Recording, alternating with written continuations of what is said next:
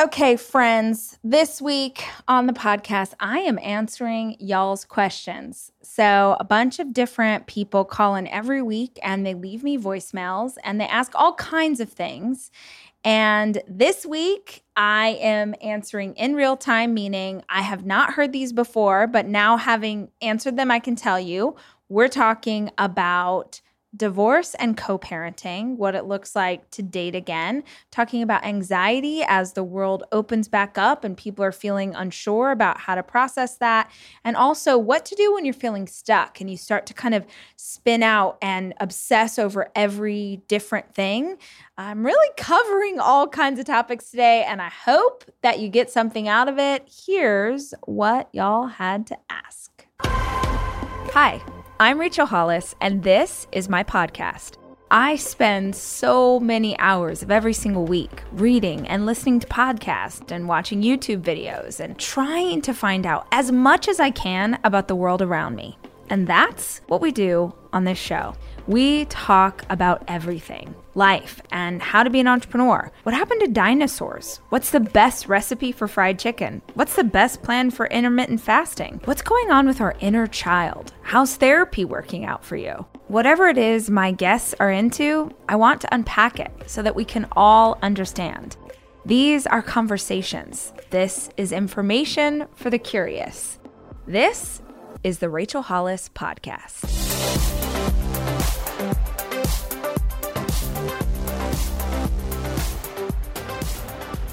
Okay, you guys, we've got a super fun episode this week because it is all created by you.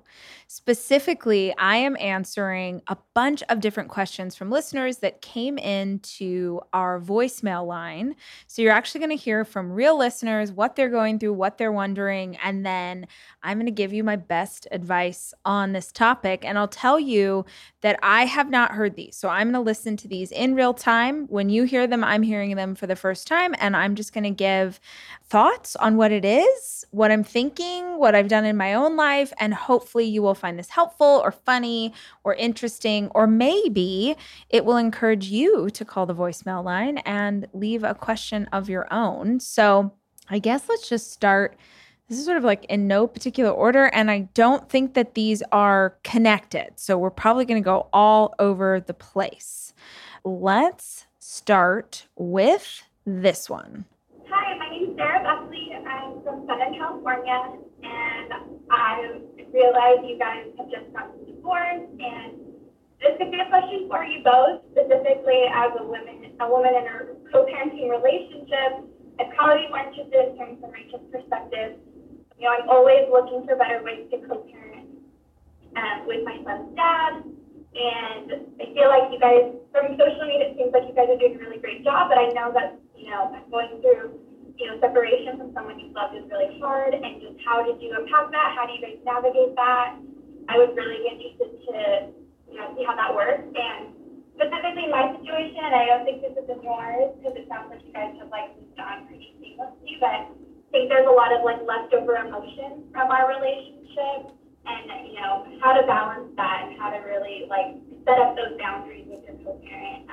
That's just something I'm really struggling with right now, and I would love to know what your guys' process was to make sure you have a really strong relationship for your kids.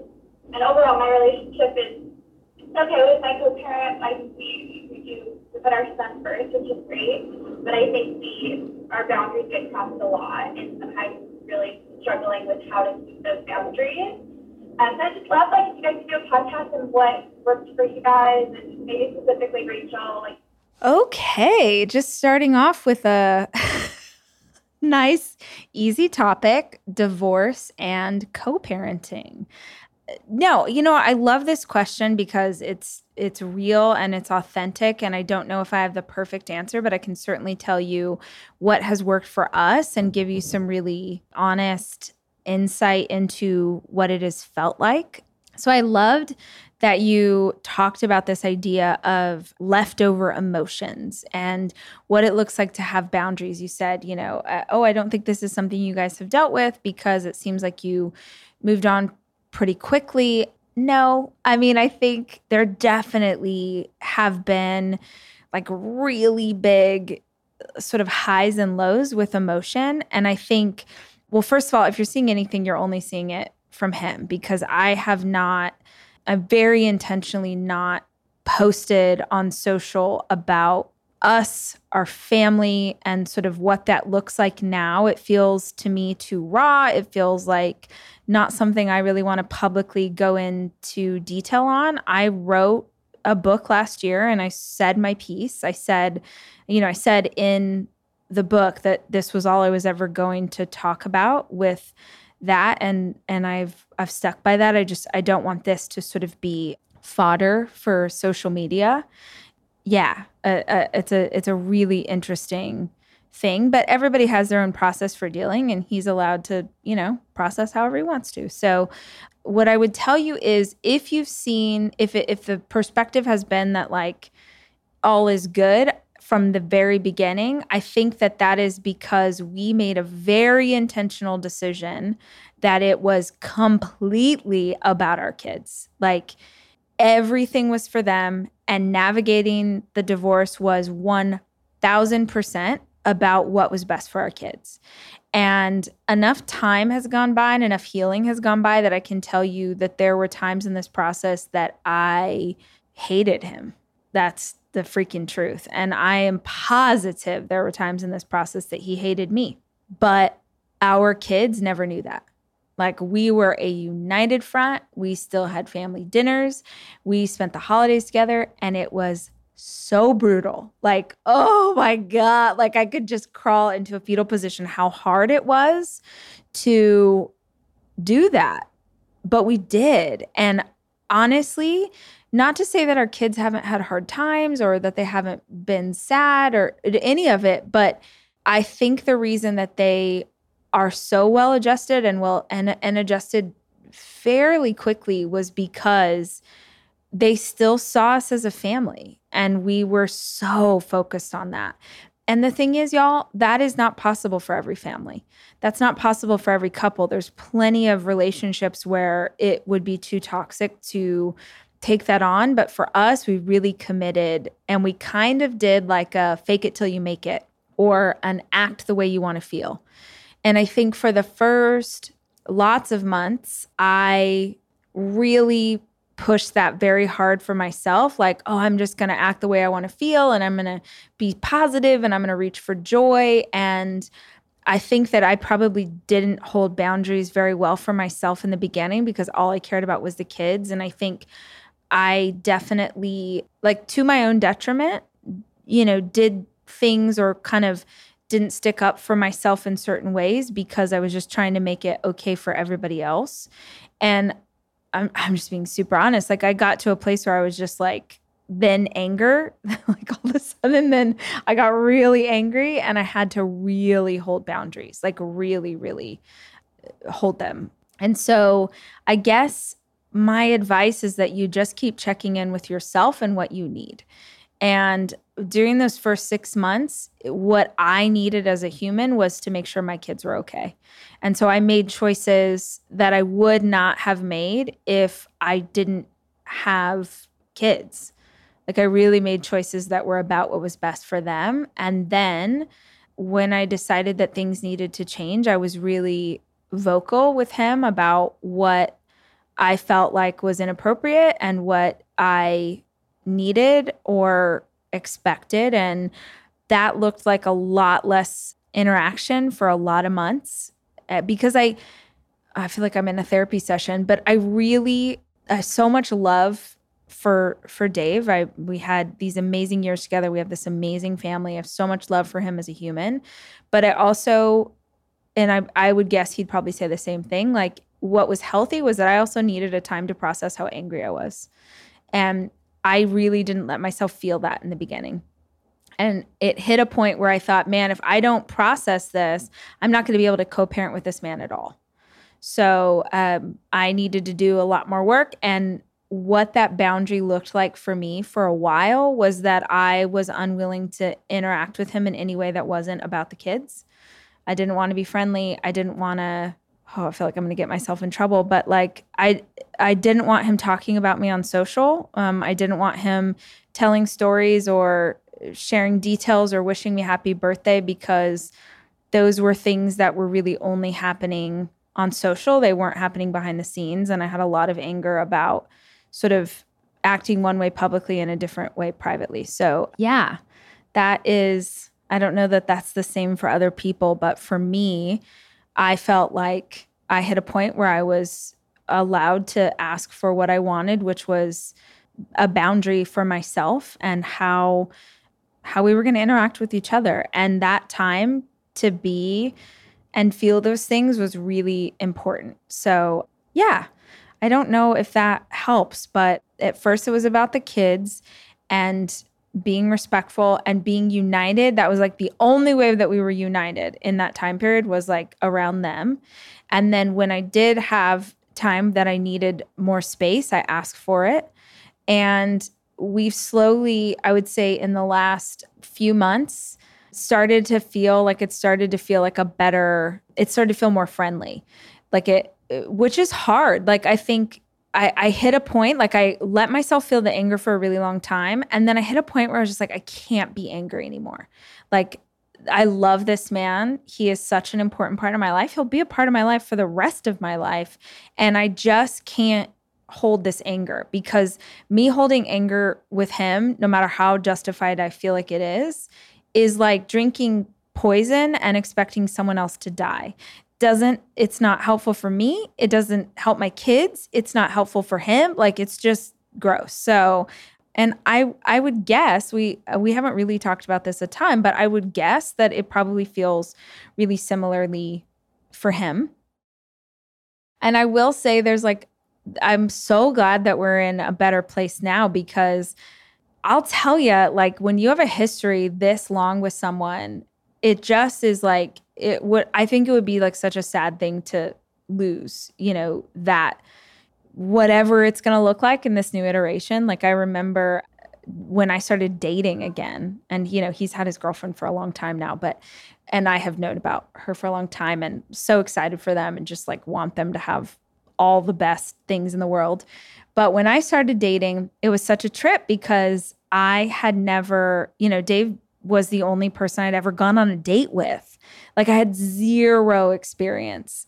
And I finally told him about this guy, and he'd come over for dinner. We were having family dinner, and then he and I were sitting out on the porch. We were talking about like schedules with the kids and stuff. And I was like, I'm dating a guy. And he was like, what? Oh my gosh, that's crazy. Like, and it was like such a beautiful, like, us trying to navigate this thing. And I was like, was there a moment when you started dating that you felt like, oh my God, how is this allowed? Like, this is so weird. And he was laughing like, yes, it's so crazy dating someone for the first time. And I just really appreciated like the beauty of that moment, because he's the only other person that's going to get that the way that I got it. So I guess all of this very long-winded answer to say, I think that all of this is a process. Like, we chose to be fine for the kids. We experienced a lot of anger and pain and hurting each other and all of that. And then now we've come back out to this like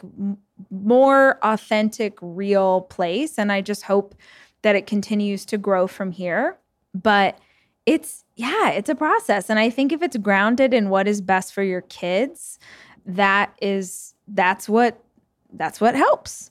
That's what helps you navigate everything else. And just, I guess, from a tactical standpoint, I would say over communication. We share a family calendar. So we have real clarity on when the kids are at my house, when they're at his house. And originally when we split up, we had 3 days and then 4 days, and then we'd switch. So like, I'd have the kids for 3 days, he'd have them for 4 days. And then the next week I'd have 4, he'd have 3.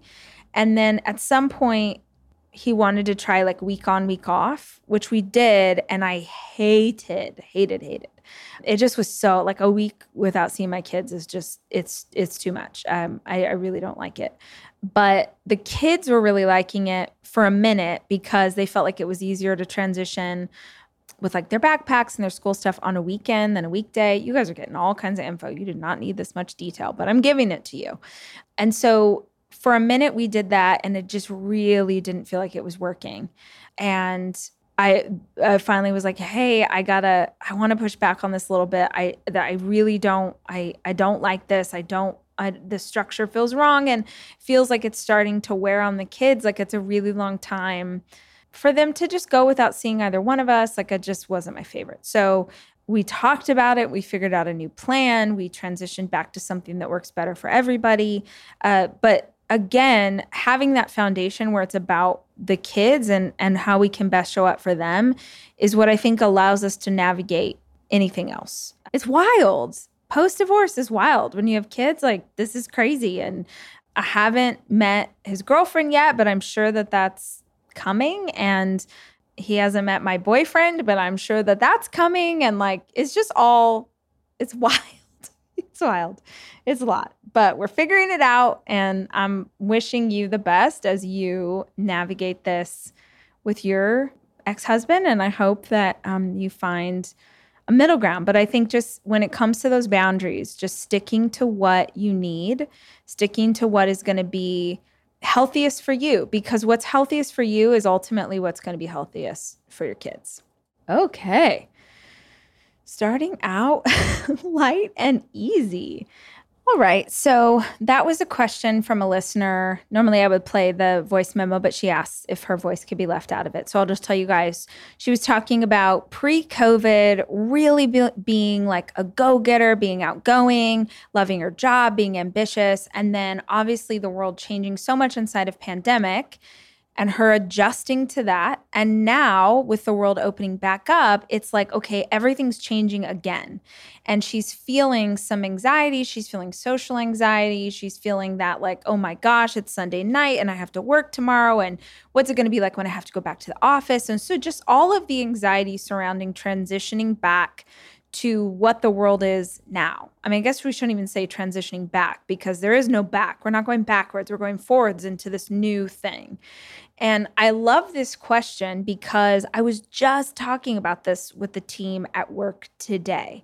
Y'all know me, and I am like the queen of like, what is the goal? Where am I going? What's the roadmap? How am I getting there? What's the life I want to live? Like I'm a very intentional person about all of the pieces of my life. And what I'm finding right now, I don't know if you guys feel like this, but I'm finding a weird, like, I feel like momentum is this thing that I've never struggled with before. And right now I'm very motivated. I know what the goals are. I know what I need to get done, but I'm feeling this weird, like, stalling out of momentum because it feels like everything keeps stopping and starting.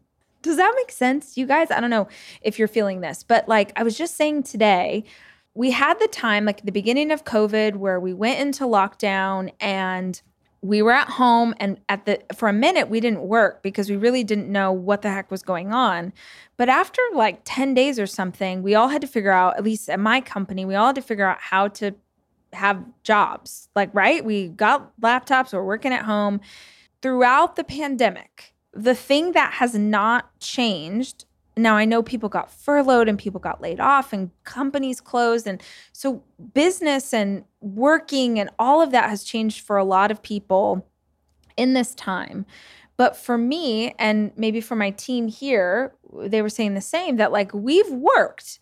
We haven't gone out, we haven't traveled, we haven't hung out with friends, but we've worked. That was something that we figured out how to do inside of a pandemic. It looked different, but we still did it. Now, all of a sudden, the world's opening, and it's weird because the thing we haven't done in pandemic is play. We've worked, but we haven't played. Like beyond, all the fun stuff that I did with the kids at home, and we started doing puzzles and we watched a million movies and we found little things here and there that we could do safely, but we haven't really traveled. We haven't gone out to dinner. We haven't done these things. And now with the world opening back up, there's this like, I don't know if it feels like this to you, but there's almost this like mad rush of like, oh my gosh, I've got to make up for this time. And so I'm like, I'm having wine on like a Tuesday. What did I just eat right now? I'm just like living every day like it's Mardi Gras. Like, oh, where are we going to go on vacation? Where are we going to try? Like, I just feel like we like miss this opportunity, or we miss these times to like see our friends or be together or do whatever. And now all of a sudden, now we're going to have time in the office, and now we're going to have time at, like, for instance, I got invited to go out with some friends this weekend to like a really cool place and do a really cool thing. And I don't know, 2 months ago, I was like killed for that opportunity, but I found myself like, I kind of want to just not. Like, I kind of want to just like be in my pajamas and not go anywhere, which is nuts because that's all I've done. And I find myself almost like, same as this caller, sort of feeling like a little bit overwhelmed by like all of the things and all of the people, and we're back out, but we're still in masks. And it's like, yes. So I guess starting off with the fact that you need to allow yourself to feel however the heck you're going to feel right now. And if that means that you are like, I have been waiting for this vaccination, or however you're managing this time period, and you got it and you are ready to just go out in the world and live your life, great. Do that. But I also think that if for you it feels like you're not quite ready, and that could be just because you are feeling social anxiety about being around people again, like, also allow yourself to feel that. These are massive transitions. We've just trained our body, we've trained our mind essentially to be terrified of groups of people for a year. And now this light switch has been flipped, and it's like you're supposed to run back out into the world and be okay with that. And I just don't think that we acclimate quite that quickly. So if you find yourself feeling these feelings, like, let yourself process however you need to process. So for me, that looks like probably not going to go out with friends because I just don't want to. I really want to be at home in my pajamas and maybe watch a movie, which is all I've done for a year. So please don't judge me. But then I'm sure there's also going to be a time where I'm really like, yeah, let's go meet people. Let's go hang out. Let's go get back out in the world. I'm just going to let myself feel what I need to feel.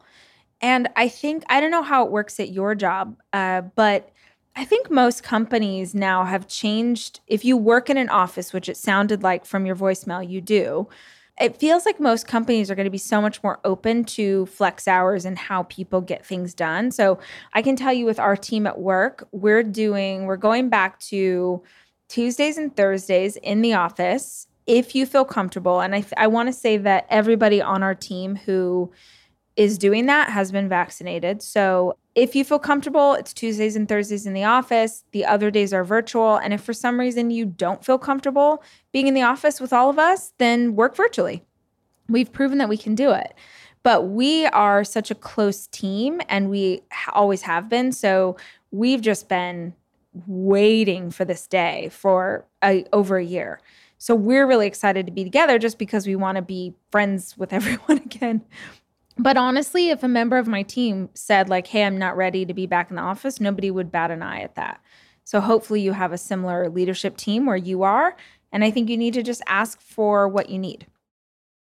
All right. Next question. Great. I am in this position in my life where I have a career, but I have no family, and I feel like I have a lot of ambition, but I do feel like I need support.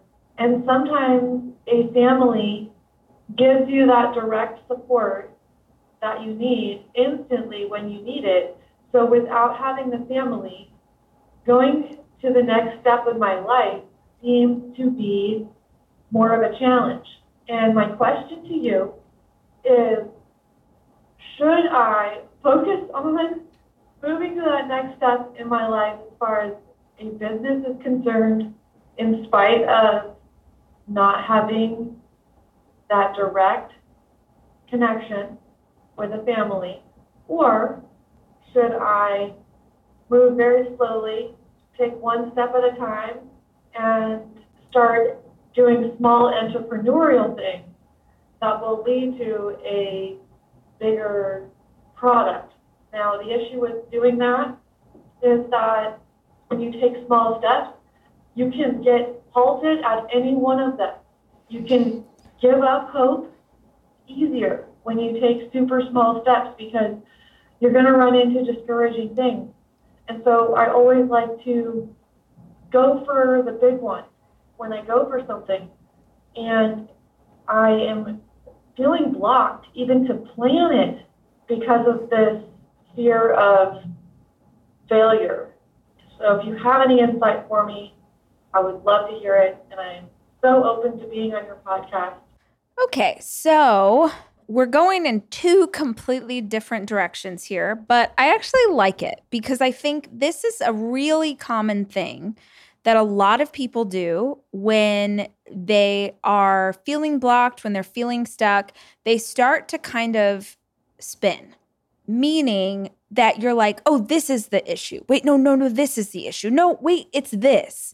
And we sort of see all of the things that aren't working instead of all of the possibility of what might. So let's just break apart the different questions that you asked me, and maybe we can sort of get to a solution that will make you feel like you have some direction. Because I think that is the biggest and most important key whenever we are feeling stuck is, okay, we're in this spot, we're not sure where to go. In the absence of direction, we'll just spin like a top in one place. And so the best thing for you to do is to take steps to move in a direction, even if it's like not the perfect direction at the beginning. So let's start first with the question. You talked about this idea of you have this career, but you don't have a family. And you feel like if you had a family, that you would have more of the support that you need as you move through your career. Let's just get real practical with you. First of all, wanting support in your life is not the reason to have a family. Let me just, one more time. You wanting to have a family, which I presume means that you want a partner and children, is not like, that's not a choice you make because you want personal support in your life. First of all, there are millions of people who can tell you that they have exactly that and they still don't have support. Lots of people listening to this podcast right now probably have a partner who is still not supportive of them, even though that was the intention behind why. So let's just start with why to have a partner or why to have children. I think that you pursue having a partner in life because, like, that specific reason. You want someone to do life with. You want someone that you can move in the direction of your dreams with a partner by your side. And let me just tell you something. This is like so off topic, but so good, you guys, that I did not know, that I want to give this advice to you, my friend who called in, and also anybody who's single. This thing that I did not understand because I met my ex-husband when I was 18 years old, a freaking child. I had no idea what I was doing. I had never been on a date before. And honestly, it was beautiful and incredible. And I'm so grateful for all the years that we had together. But my mom, when I was little, she would always tell us that we like, oh, if your partner doesn't understand you or doesn't get you or doesn't know like what to get you for Christmas or doesn't like see the things in you that you, whatever, you need to just tell them. You need to communicate with them and you need to tell them like, this is exactly what I want for Christmas, or this is what I wish you liked about me, or this is blah, blah, blah, blah, blah. And in retrospect, I love my parents, but they had the worst marriage maybe ever. And so I don't know why it took me getting divorced to realize like, I love you, Mom, but you are not the person to give advice on a relationship, because what that advice gave me as a young woman going into relationship was that like, oh, if your person doesn't get you, you just like keep over communicating how they could get you better. And certainly if you find yourself inside of a relationship, that's one way to pursue. But now I am 38 years old. And so for the first time as an adult, I am dating. And I can tell you that when it's the right partner for you, you don't have to explain anything. And I don't mean that in the like romantic comedy, you complete me, like BS garbage that we're sold, because I don't believe that anybody completes me. I believe that in partnership, you have two whole people who come together and they make like this beautiful thing, but nobody's completing anybody else. But what I can tell you, because you said like you want support and that, you know, like, oh, if I don't have this support, as you pursue a partner, pursue someone that you don't need to explain yourself to. Meaning like you don't need to explain the joke because they're already laughing because they have your same sense of humor. And you don't need to explain why that like puppy, you know, chasing the older dog made you cry because they're already crying. Like, I don't know if people listening to this will agree, but now having experienced a situation where I'm with someone who is with me at this age, like grown up adult 38-year-old Rachel, that I don't have to like explain is like a game changer, And I actually thought this the other day, like, not that I would ever have wanted to go through divorce or I'd ever want to have to put my kids through this hard thing or my family through this hard thing, but like, I am so freaking grateful that I have this perspective for my kids when they're older and they start dating people and they are wondering what it looks like to pursue a partnership or why you pursue a partner or what that is. I just feel like I have such a better perspective for them and for you who called in. I think that it's about wanting to be in partnership and wanting to do life with someone. But if you are walking into dating with the expectation that you're going to have support in a certain way, I just feel like you're walking into this going, how can someone give to me? As opposed to like, what are these gifts and beauty that I offer the world? And what are the gifts and beauty that this human offers the world? And how can we use those gifts and skills and beauty to complement and love each other well? I hope that made sense. But I just feel like you're allowed to want a partner, you're allowed to want children just because you want that for yourself. It doesn't have to be and shouldn't be because you think that it's going to make it better for you to have support as you pursue your goals. So that's one.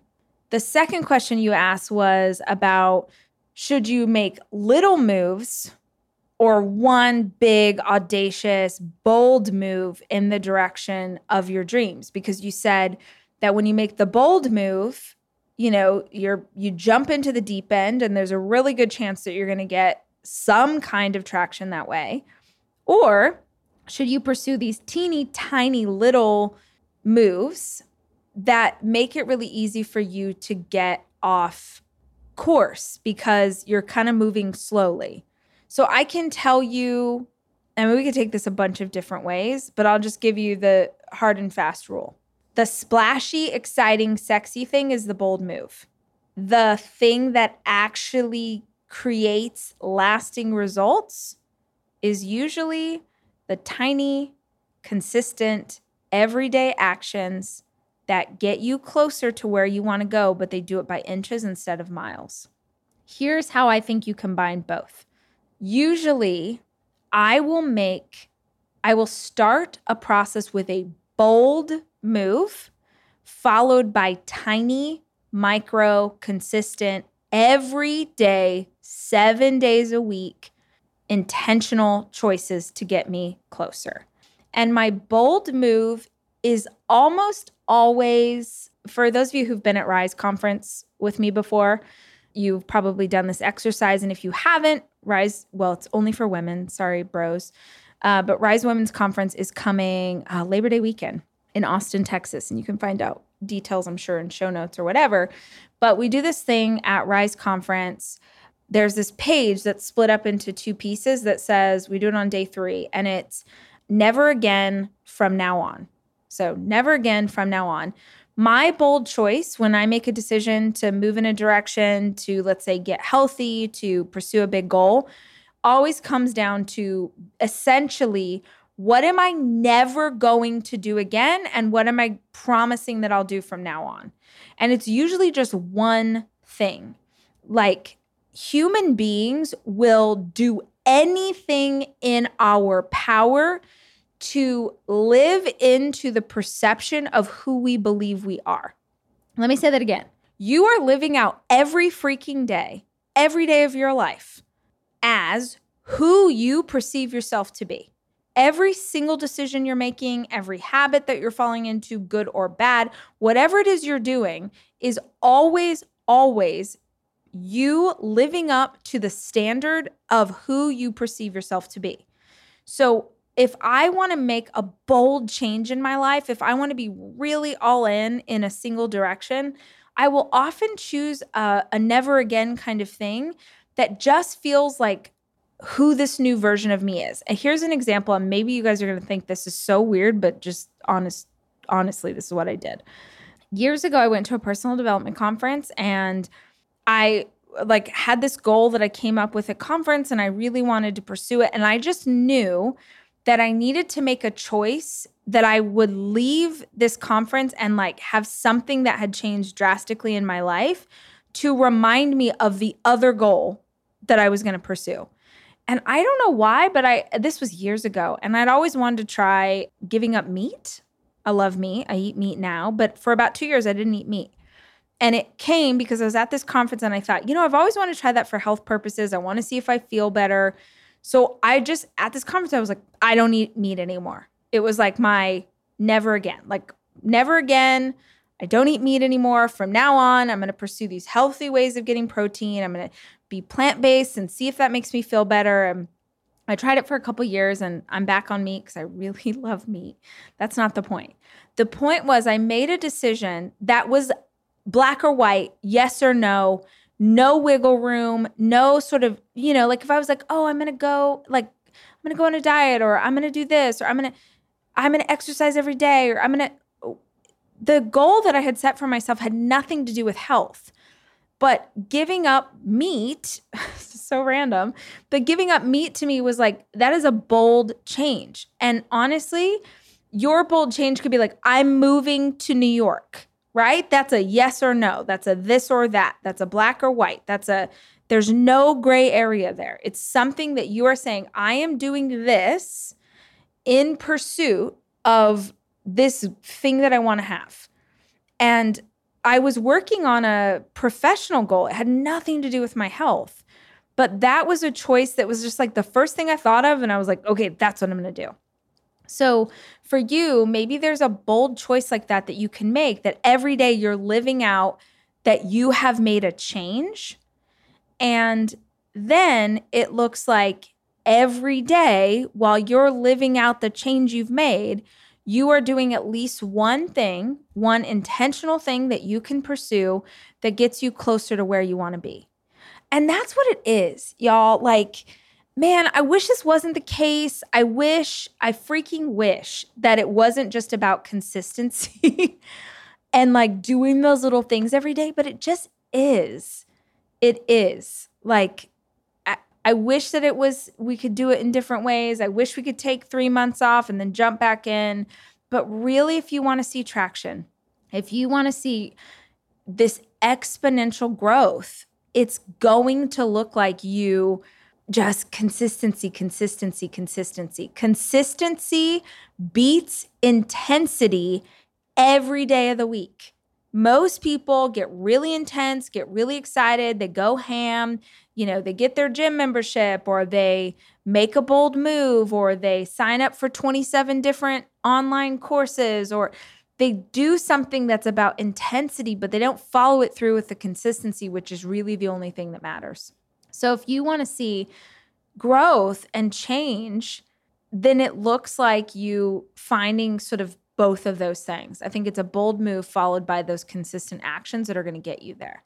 Having answered that question, I think there's a bigger piece at play here, which is when we feel stuck, we start to just process everything, right? We're processing the fact that we're single. We're processing the fact that these goals, do I want to be an entrepreneur? Do I want to follow this career path? Should I move? Should I stay? Childhood trauma. I don't talk to my mom. Like, we just start spinning out because in these harder seasons, it's usually easier to obsess than it is to start to take action. But honestly, the only thing that's going to make you feel better is action. I think this a lot with anxiety. You know, I know a lot of listeners really struggle with anxiety, and I've talked a lot about my own struggles with anxiety in the past. And oftentimes there's something very connected between feeling anxious and our fight or flight response. And fight response, your body is literally like responding, your nervous system, like you're like, wow, what's happening? I need to do something. But like, there's nothing. It really helps to take action, sort of feeding the flight response, which is just to move in the direction, to take a step forward. And the way that you do that is to focus in on one thing. And depending on where you are right now, you may have to focus on something that is like a goal for a week from now or a goal for 2 weeks from now, just something simple that you can do that you can start to feel like you're making traction against. Because in the absence of sort of knowing the whole big picture or what happens next, the most important thing you can do is to stop the obsessive sort of spinning thoughts. And for me, that always looks like, okay, I've got to move. I've got to do something. What's the next right thing that I can do that's going to make me feel better in this moment and that's going to get me closer to sort of accomplishing the direction that I want to move in. So I hope that was helpful. I know I sort of covered a lot of topics on that one, but it felt like you were going in a few different directions, my friend. And so I just wanted to give you some thoughts there. So I've answered 3 questions from listeners, and I hope that you enjoyed it. I hope you got some, maybe some ideas or just some entertainment out of this conversation. More than anything, y'all, I'm going to put the number for my voicemail in the show notes, and I hope that you will go call in. You can allow us to play your voice like you heard on the show, or you can say like, hey, here's my question, but I don't want my voice played like you also heard on the show, however you want to do it. And I'm going to start doing actual like advice interviews with listeners. So if you would like to be one of those, let us know when you leave your voice memo as well. But I love answering your questions about anything like business or dating or divorce or, I don't feel like I'm an expert in sex, but I could give you some. I don't want to give you some ideas, but whatever you're dealing with, call in and let me know, and let's keep this conversation going. If you like today's episode, I hope that you will consider sharing it on social. Take a screenshot, tag me, or tell your friends, or if you know someone who's going through one of the topics you heard today, send this along to them. But thank y'all for listening. I hope you have a fantastic week. And until I talk to you next time, remember, I love you and I'm rooting for you. The Rachel Hollis Podcast is hosted by me, Rachel Hollis. Our show is produced by Chelsea Harfouche and edited by Andrew Weller, with additional production support by Sterling Coates. Our executive producer is Cameron Berkman. The Rachel Hollis Podcast is a 3% Chance production.